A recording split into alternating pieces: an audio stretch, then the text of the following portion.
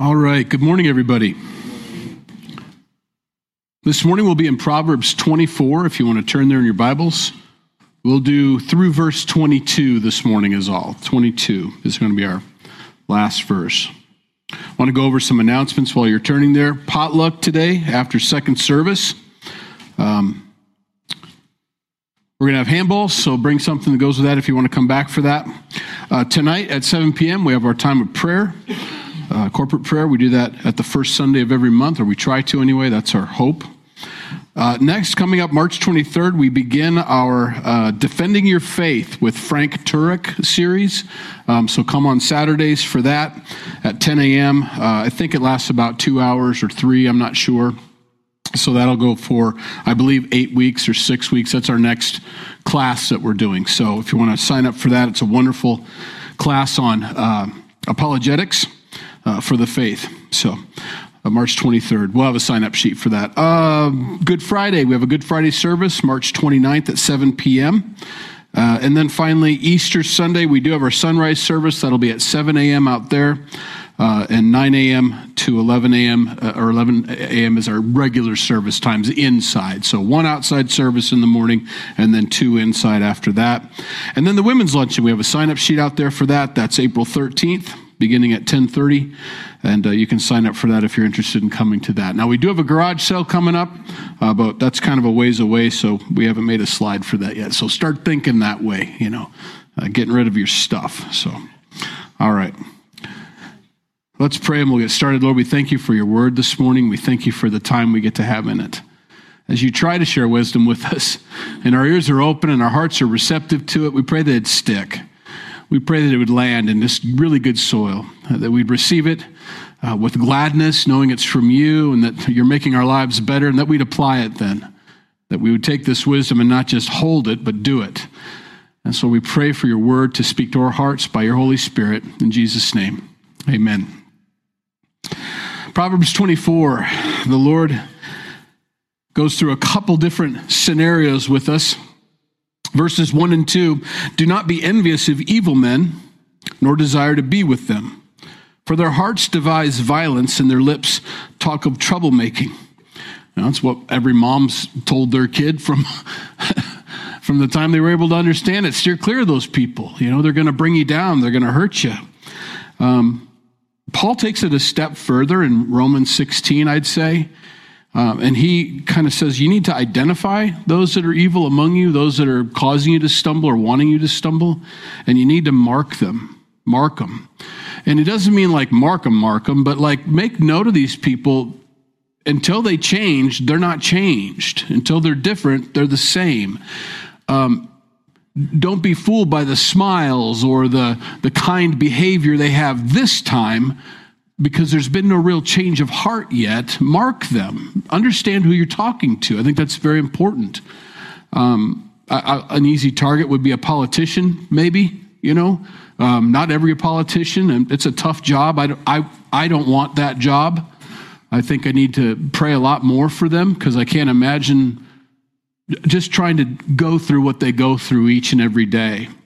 Trying to discern who's a snake and who's not, and who should I help and who shouldn't I, and how do I push this bill through with all the garbage they've attached to it that don't align with my values. But if I reject it, then everybody's going to say, I rejected my values.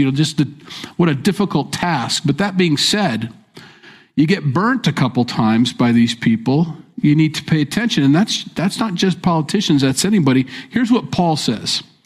Romans 16, verses 17 through 18. Now I urge you, brethren, believers, note those who cause divisions and offenses contrary to the doctrine which you learned, and avoid them. For those who are such do not serve our Lord Jesus Christ, but their own belly, and by smooth words and flattering speech deceive the hearts of the simple. Now it fits the politicians really well, because oftentimes those that love power and didn't go into it for civil service, well, they just want the power to continue in their lives and the benefits that go along with that power.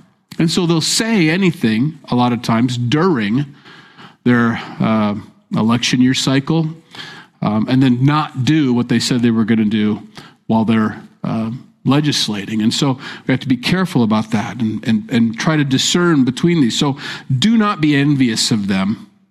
God says, I've marked them. I want you to mark them. Watch them. Don't desire to be with them, he says. Their hearts devise violence and their lips talk of troublemaking. They're going to bring you in with them if you're not careful. So we're to guard our hearts. And that's not just those folks. That's an easy target. They're public. But people in our own lives, we have to be careful about that. We always want to be ministering and sharing grace and mercy and forgiveness and all that. But don't deceive yourself into thinking that they're not someone I need to worry about. These are people that need Jesus, and until they find Jesus and are born again, they can't change. Only Christ can change the heart. So he warns his son about that, and God warns us about that. Watch out for these folks. Don't get envious of them, is the idea. Verse 3, through wisdom a house is built, and by understanding it is established. By knowledge the rooms are filled with all precious and pleasant riches. God is trying to teach us something about the importance of wisdom. Wisdom builds a house. Talents are fine, giftings are fine, skills, great, but it's wisdom that builds the house. It's wisdom that brings peace and harmony into your life through Christ. In Matthew 16:18, Peter had just declared something, and we'll cover that in a second, but here was Jesus' conclusion. In verse 18, I also say to you that you are Peter, and on this rock I will build my church, and the gates of Hades shall not prevail against it. Now, there's a debate as to who he was talking about. Was he talking about Peter himself, Peter being Petros, little pebble, versus Petro, which is rock? Peter gets named little pebble. I'm going to build my house. Well, is Jesus talking about the truth Jesus, or that Peter claimed, thou art the Christ, the Son of the living God? Or is he saying, actually, Peter? Well, we believe he's talking about the truth, that he claimed Christ Jesus, named him out loud. And upon that truth, I'll build my church. I don't want to be a part of a church that's built upon a man. We're just kind of shifty. So the debate can be remedied without just having to say, well, the Protestants believe this and the others believe that. We can get it from Scripture. He interprets himself. We don't have to wonder about it. The Bible interprets itself. So Matthew 16:16, a few verses previous, Simon Peter answered and said, you are the Christ, the Son of the living God. And Jesus responds, upon this, I will build my church. That makes sense. Later on in Matthew chapter 7, a different gospel, verses 24 through, or the same gospel, but a few chapters beforehand, verses 24 through 28. Therefore, whoever hears these sayings of mine and does them, I will liken him to a wise man who builds his house upon the rock. What's the rock? The one who builds upon the truths that you've heard and received in your life from Christ Jesus. That's the idea. And the rain descends, and the floods come, and the winds blew and beat on that house, and it did not fall, for it was founded on the rock. But everyone who hears these sayings of mine and does not do them will be like a foolish man who built his house on the sand. And the rain descended, the floods came, the winds blew and beat on that house, and it fell, and great was its fall. And so it was, when Jesus had ended these sayings, that the people were astonished at his teaching, for he taught them as one having authority and not as a scribe. So the rock is the truths of Christ.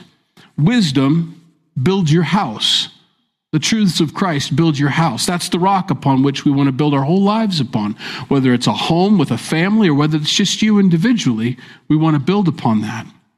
Later on, Romans 9, verses 33, as it is written, behold, I lay in Zion a stumbling stone, a rock of offense.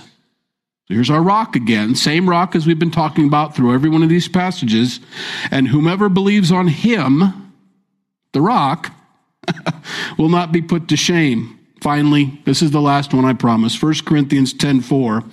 And all drank that spiritual drink, for they drank of that spiritual rock that followed them, and that rock was Christ. We don't have to wonder about what Jesus meant, upon what rock he's going to build his church upon. He clearly displays that in his passages. So Scripture interprets Scripture. We need to build our house, our homes, wisdom, he says, upon this rock, upon the truths of Christ. Anybody that doesn't is foolish. It cannot stand. Your plan, your wisdom, your ideas, your thoughts, your philosophies outside of Christ, outside of Scripture, will not hold up against storms. Storms reveal the strength of your ideas. Any marriage that starts off without Christ and storms come, the results are obvious. You know, we boast about our marriage of 30 years, but it's only because of Christ. It's only because of Christ that we've been able to withstand 30 years of storms off and on. Not constant, but off and on. There were things that would come against us, financial situations, all sorts of things come against a marriage. And if we weren't resting upon Christ through those times, it would have strained, if not broken us. It's only because of Christ. It isn't because of my intestinal fortitude or Jenny's ability to put up with, you know. It has to do with Jesus Christ in our lives. Our lives were founded upon him first, and then we came together, and our eyes were always fixed on him, as it should be. And then we grow together, we're stable. You try to build a marriage or a family outside of those truths. You try to build your life in any way, single or married, it doesn't matter. The storms will show. The storms will shine on the strength of yourself and on the strength of what you built upon. Verse 5, back in Proverbs. A wise man is strong. Yes, a man of knowledge increases strength. For by wise counsel you will wage your own war, and in a multitude of counselors there is safety. The dad here, speaking to his son, says your strength is in your brain. It's your smarts. It's your wisdom. It isn't about the gym. It isn't even about your training, your physical health, or anything like that. A wise man is strong. That's the most important part. I'm all for physical fitness. You can tell I'm just a specimen of health here. It's just getting better with age. I'm saying I'm a really smart guy and I know my limitations, so I'm just going to have to outsmart anybody that tries to attack, or whatever. I've got strategies now where I didn't need them before, just explosive power before. Now, that knee's not going to do it. So I've got to think smarter, not harder, Somebody talked us into getting on a softball team. I don't know if they're coming to first service or second service. Where are those people? Oh, they're second service people sleeping in today. Well, yeah, I'll knock it out of the park. And if I don't, I'm a fast runner. Well, you take that first step after 20 years of not taking that first step from home to first, and there it is. You pull that hamstring and you just waddle the rest, for a month. Be smart, he says to his son. You're going to wage war through knowledge. You're going to be strong because of your wisdom. And by wise counsel, you wage war. Think things through. Hebrews chapter 10, verse 7 says, Then I said, Behold, I have come. In the volume of the book it is written of me to do your will, O God. It's about Jesus.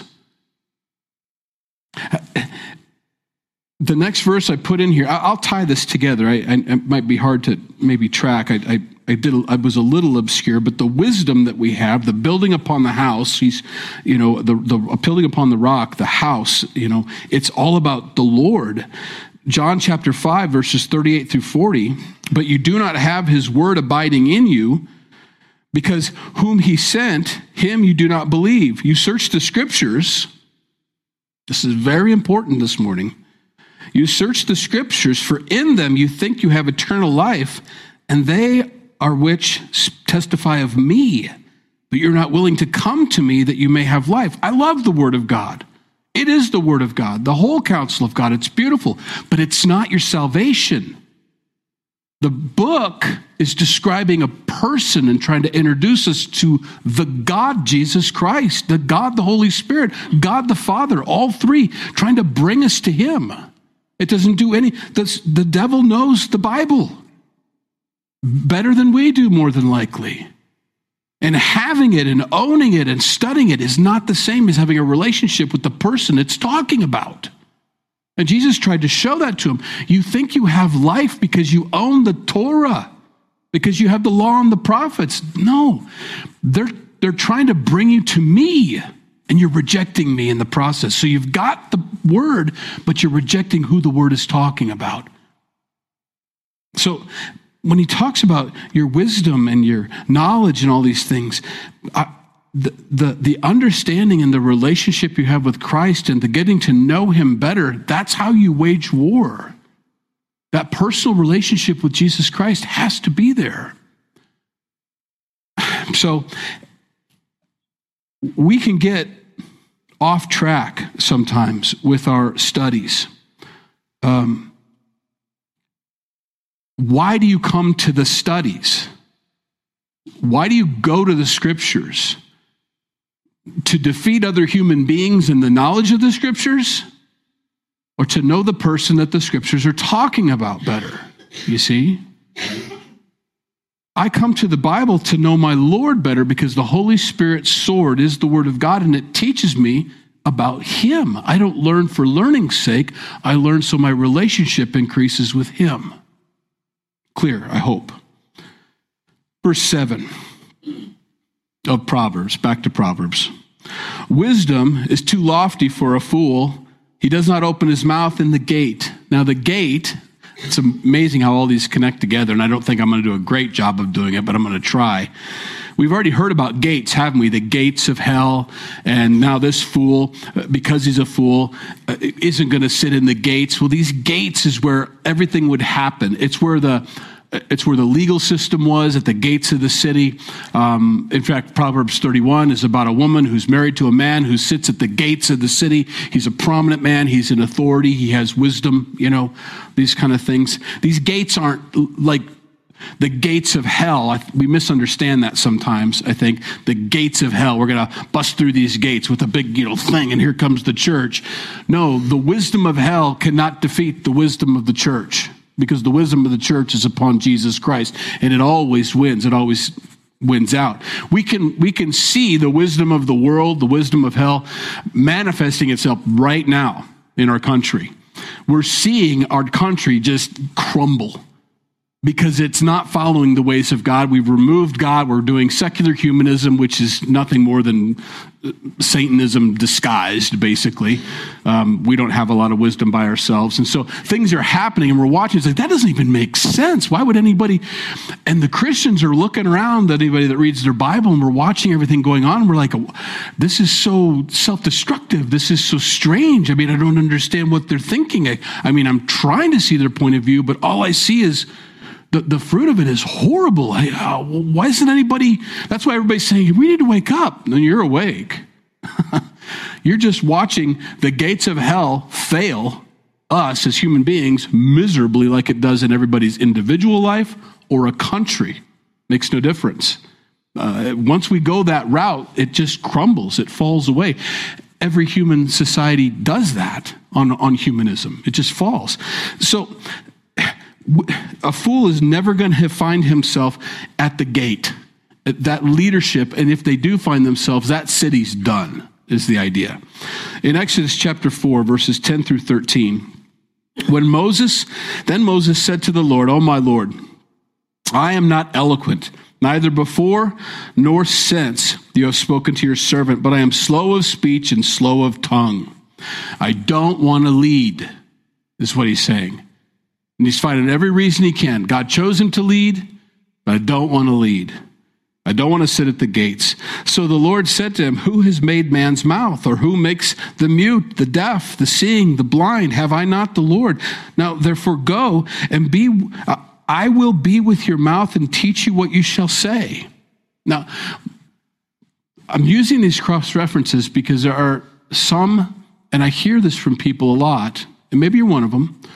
Please be encouraged this morning. I just don't understand the Bible. When I read it, I just don't get it. I don't grasp it. And they give up. And they give up. And they don't read their Bibles anymore. They just wait for someone to feed them and all. And Jesus that's the same argument Moses had. I can't do this. You can. And he says why you can do this, Moses. It's not because of you. I'm not counting on you, Moses, to be eloquent. I'm not counting on you to be the leader that I've been looking for my whole life, God says. I'm telling you I'm going to make you that person. I just need you to walk into Egypt. That's what I'm asking you to do. And then I will, he says, now therefore, and I will be with your mouth and teach you what you shall say. I'll do this. Nobody's too stupid to not learn the Bible. You can learn the Bible. You can learn God's word. You can walk with the Holy Spirit. He can teach you. He can bring you. Don't ever, and you'll get more and more wise. Wiser than you ever could imagine. I struggled in school. Struggled because I first of all, I didn't want to be there at all. Hated school. Hated it. And I would sit there and I would look out the windows and because I wasn't, and I'm not trying to knock public school too much, but I couldn't learn through that factory. I couldn't do it. And what they labeled me as was someone who couldn't learn the way we're going to teach everybody. And there are 28 students in this class, and 25 of them can learn, and you 3 can't. And I was told that year after year, and you begin to believe that you're just in the green reading group. You know what green means. That's the third down, kind of thing. Well, your comprehension. No, when I'm interested, I comprehend. When I'm doing something I comprehend it or enjoy. But this, I daydream, and I can't track, and I can't follow. Now, I'm saying this because we bring that idea, that thought, the 3 of us out of the 28 that are in this room, to the Bible or to scriptures. Because here's more reading. And here's more I can't comprehend. And I don't, now I love this, but when you fall in love and are a born again believer in Jesus Christ, and he becomes the master passion of your life, and you come to a book and it begins to talk about him, oh boy, you comprehend. I comprehend this book than any other book I've ever tried to read. Algebra 1, had to take it twice. Algebra 2, had to take it twice with a tutor. Now I passed, but boy, I never looked for algebra again the rest of my life. This, I can't get away from it. I'm infatuated with him. I'm infatuated with learning and seeing and finding and oh my goodness, just this study time. I've always understood the rock thing that we just talked about. Never put all those scriptures together until just this morning when I shared with you.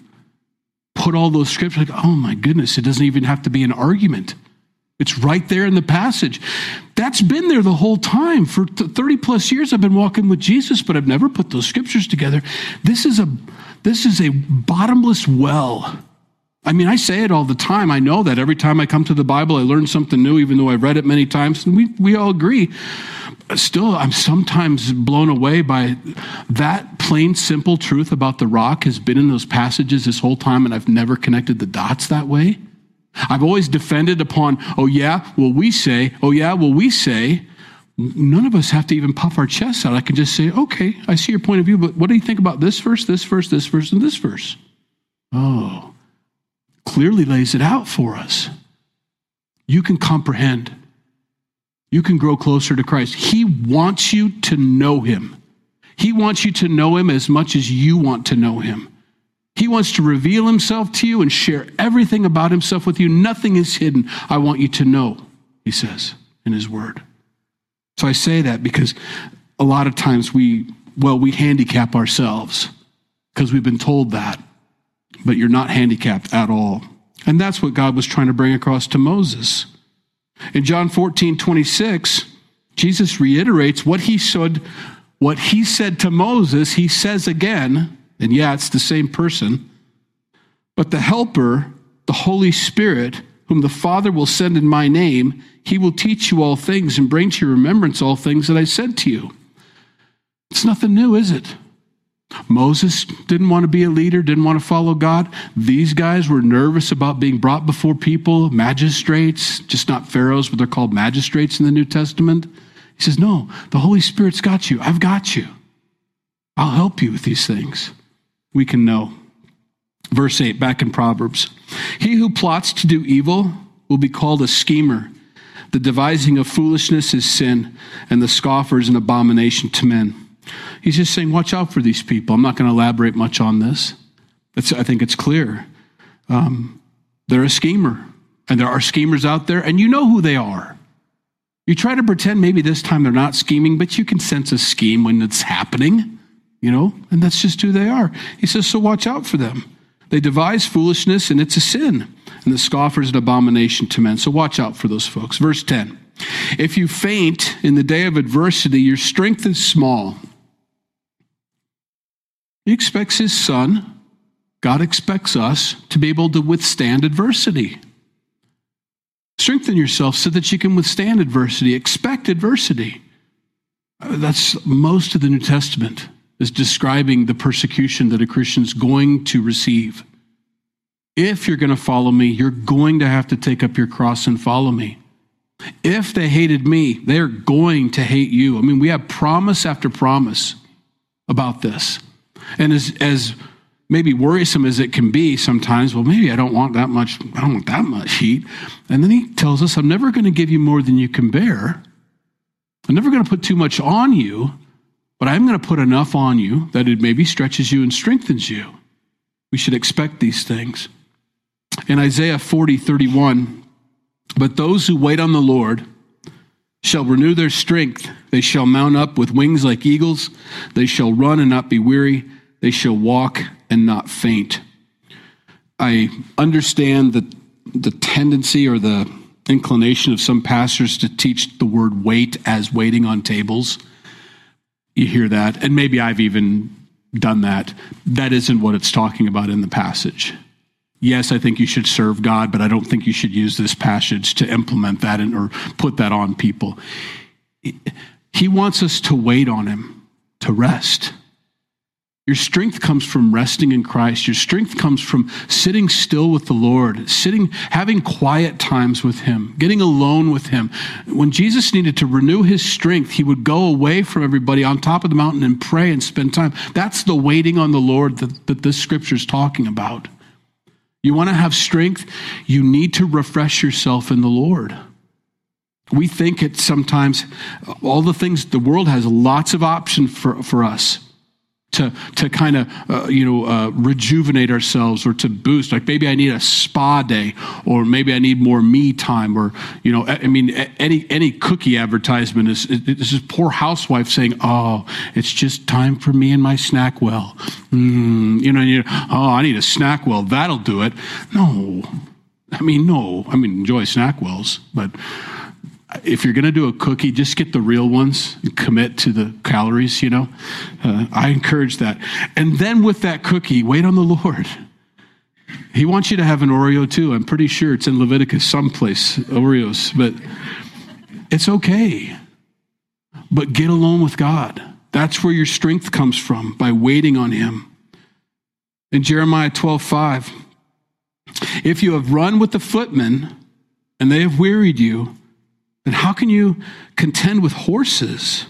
And if in the land of peace in which you trusted, they wearied you, then how will you do in the floodplains of the Jordan? Okay. This is a really interesting verse that God is speaking to Jeremiah about this, but that he tries to share with him. If you're tired running with footmen, which is normal, everyday life, what's going to happen when things get harder? And we need to prepare for that. I don't think you need to bring hardship into your life, but I don't think you need to be complaining as much as we do about the normal everyday stuff. Oh, my laundry. Your laundry? It's not going to fold itself. No, it doesn't. And so you're going to pair the socks too, which is the worst, But it's nothing to fuss about. Laundry, Oh, I've got to make dinner.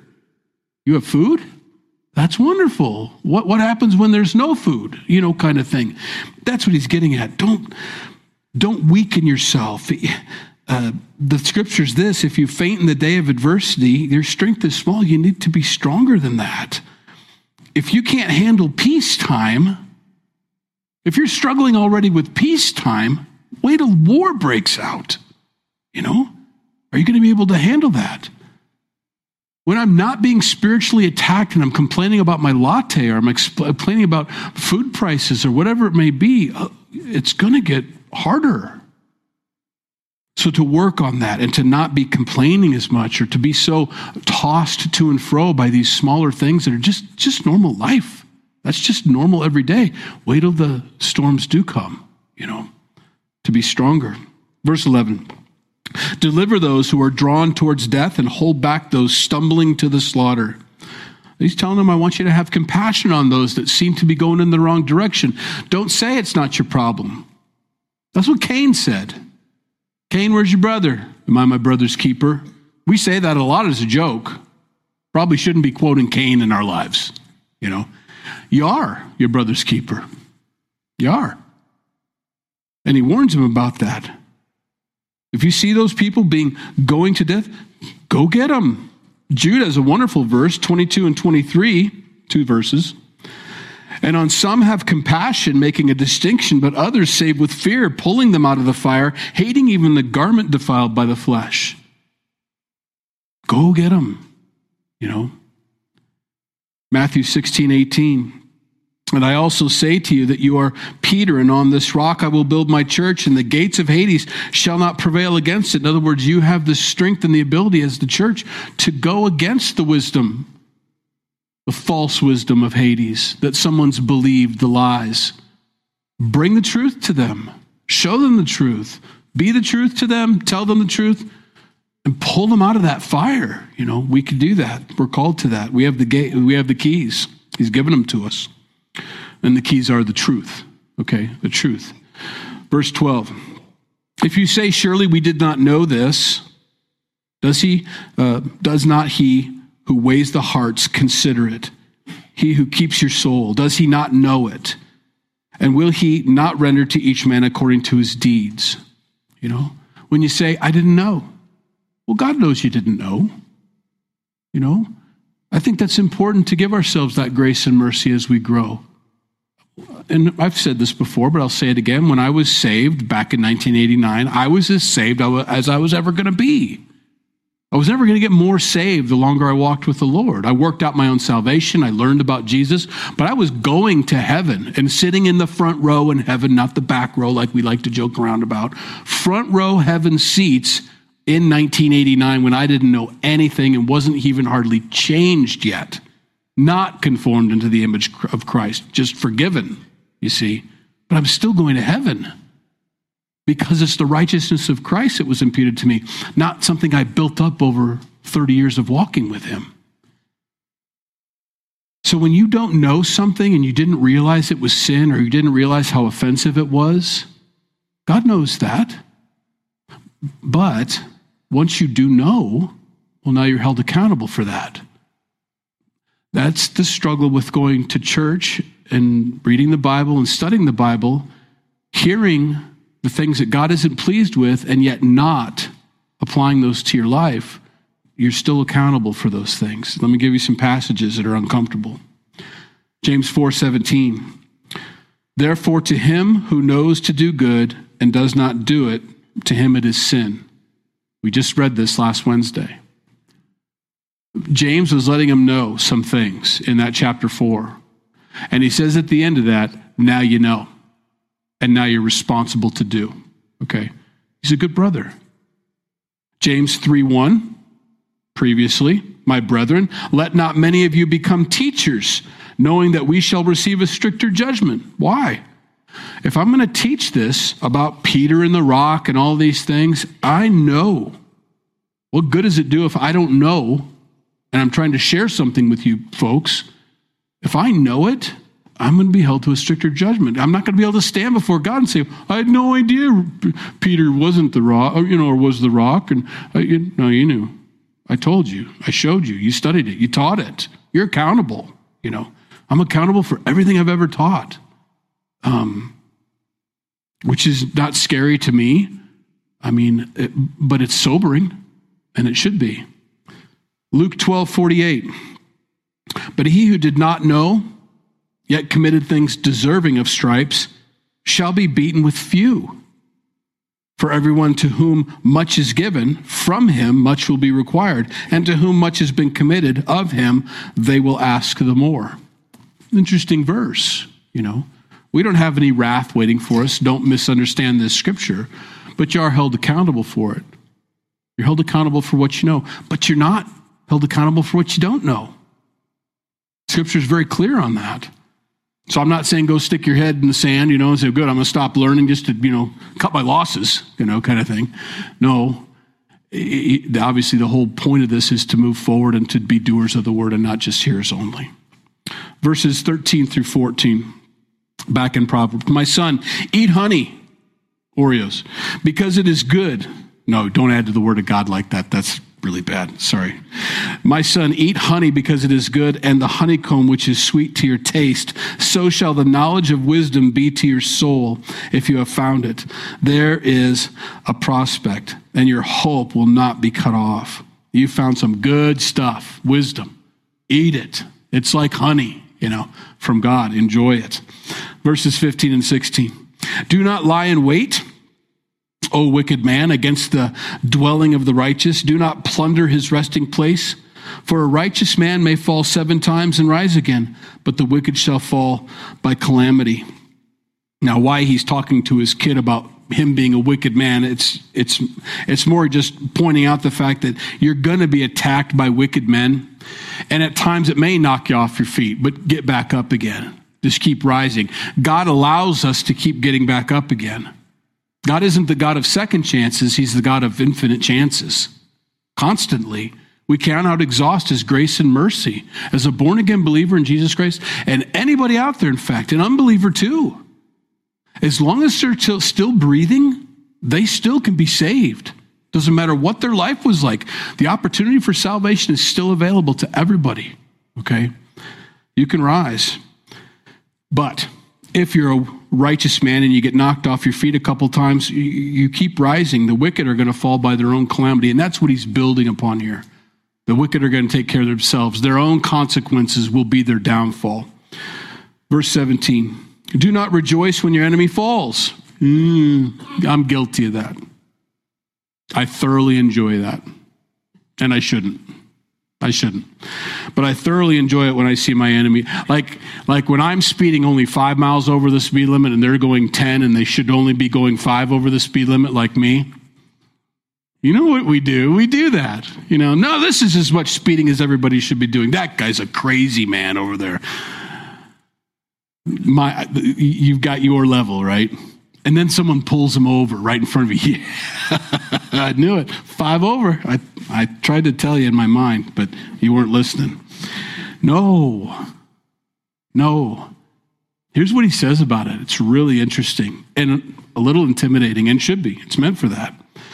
Do not rejoice when your enemy falls, and do not let your heart be glad when he stumbles, lest the Lord see it and it displease him and he turn away his wrath from him. He says, leave room for my judgment, he says, Don't do it yourself. Don't bring wrath upon yourself. Leave room for me, to do that. But if he sees you over there clapping, saying, yeah, kick him again, God, he's not. And you don't want God's eyes off of him, because where are his eyes going to? It doesn't say it, but they're going to go to me. What are you clapping about? You're getting him. I was praying you'd get him, kind of thing. Well, let's talk about your behavior this week, No. Him, he's the bad guy. He was going 10 over, kind of thing. We got to be careful about that. I think he's warning us. Let whatever God wants to do with our enemies, he does it, but I'm not supposed to cheer, clap, and hoot and holler. I just have to say, woohoo, boy, keep a low profile when it comes to that stuff, because they're by the grace of God, right? It's only because of God's grace and mercy that I'm going to heaven. It has nothing to do with me being better than that guy. It's only by God's grace. We got to really be careful about this. Verse 19, do not fret because of evildoers, nor be envious of the wicked, for there will be no prospect for the evil man. The lamp of the wicked will be put out. I don't have to fret about it.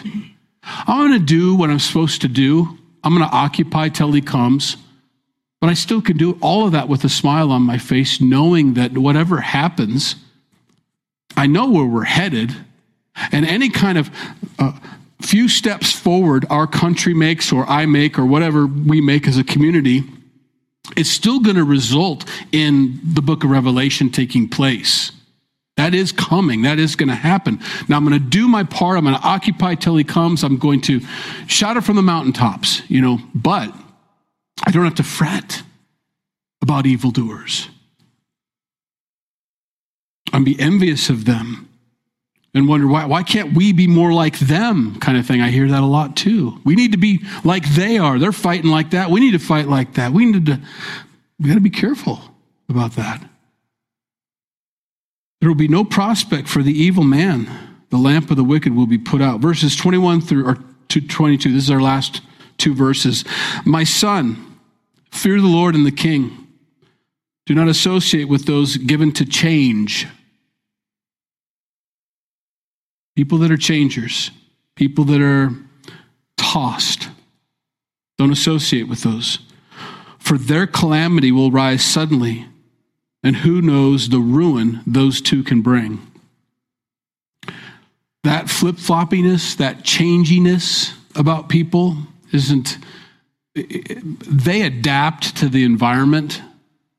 If it suits them to talk about Jesus, they'll talk about Jesus. If it suits them to not proclaim his name, they won't proclaim his name. Watch out for them, he says. You need to be the same person every single day. The same person you're in public should be the same person you are at home, and vice versa. You should be the same. In James chapter 1, verses 6 through 8, but let him ask in faith with no doubting. For he who doubts is like a wave of the sea, driven and tossed by the wind. For let that man suppose that he will receive anything from the Lord. He's a double-minded man, unstable in all his ways, a changer. He's unstable. He's double-minded. On Friday night, I'm a partier. On Sunday morning, I'm a worshiper. That's a double-minded man or woman.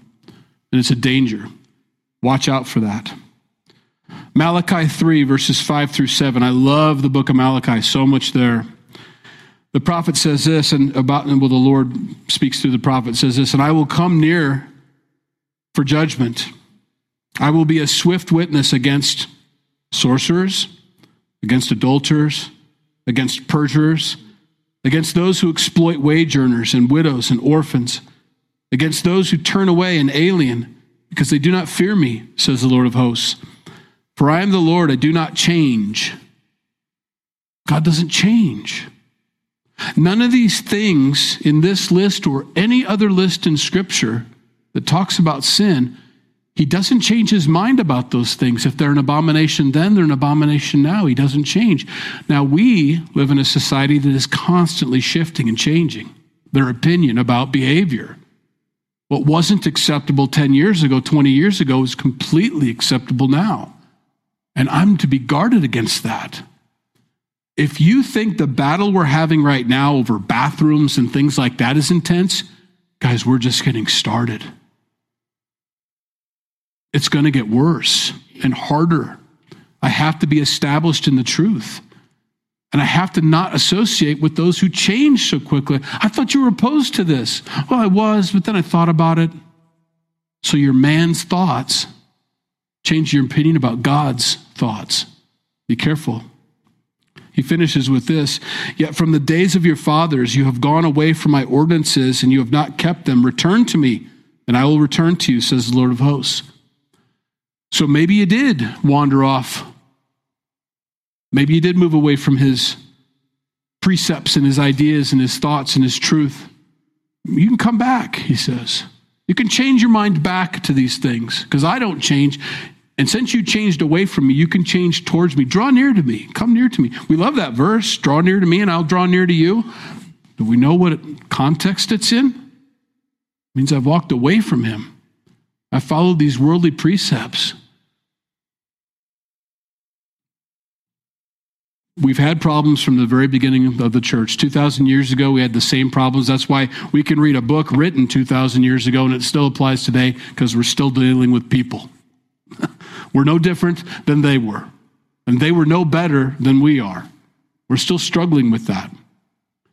With staying close, staying true, staying the course, enduring all these things, because we get tired, we get fatigued, we don't wait on the Lord, we lose our strength, we begin to waffle, we begin to get our eyes off of him and onto this world. It's the same thing that we're being warned against. And he says, when you realize you're clear over here, away from me, change course and get back to me. It's a promise. I will return to you. And finally, Hebrews 13:18 for today. Jesus Christ is the same yesterday, today, and forever. He doesn't change. He doesn't change. His thoughts don't change. In fact, he says, I've magnified my word above my name. What my word declares about my son Jesus is always going to be. It never vanishes away. It never stops being who Christ is. Now, we are changing Christ in many facets of society into what we want Christ to be, what we think Christ is. And in order to do that, we have to remove bits and pieces, if not whole chapters of God and his word, to make Christ out to be who we want him to be. But it's not the true Jesus. Jesus doesn't change. So when I read this, and he says about himself, the volume of the book is written of me, and it's permanent, I don't change, we can trust this. And that's how we know whether we're far away from God or whether we're close to God. By reading his word as it describes him and teaches us about him. That's who I am. And if you don't line up here, then that means you're far away from me. You need to align yourself. The Bible doesn't align itself with us. We align ourselves to it because it speaks of Jesus. Let's pray. Lord, we love you. We thank you for your word this morning. So much, Lord. I thank you that we're here to, first of all, wait on you, to let your word by your Holy Spirit speak to our hearts, to lift us up, to encourage us, to nourish us spiritually, because we are in a battle. We recognize it. And we know that for some of us, sometimes it's a time of peace, and we know there can be rougher times ahead for us, but we're preparing now for that. We're going to be strong now, so when those times come, we're ready. So I thank you for these folks. I pray that you keep your word in their hearts. I pray that it would strengthen every area of their life. I pray that if we've moved away from you in any way, small or big, that we'd return to you this morning, God. That we would change our mind about our enemies, that we won't rejoice over them falling because they're going to fall. That we won't change our mind about any of the things of your word at all, but we'd stay true to you, stay close to you, God. Lord, it's a spiritual battle that we're in. As much as Satan loves to use physical things to get us off our game, to distract us, it's a spiritual battle. Lord, help us to be prayers, Lord. To be in that constant communication with you, whether that's at a corporate time when we come together or whether that's individually, constantly, God, that we would always be praying, knowing that every room we walk into is going to be spiritual warfare, everything. Not that we have to be worried, but at least we're aware of what's really happening and not the physical and being distracted and fleshy in those things. So God, fill us with your spirit. Help us to walk in this world as spiritual people, Lord. To be close to you, to be attentive to your Holy Spirit, to your leading and guiding, to your promptings, God. We thank you for this morning. In Jesus' name we pray. Amen. If you need prayer before you go, please come up. Glad to pray with you.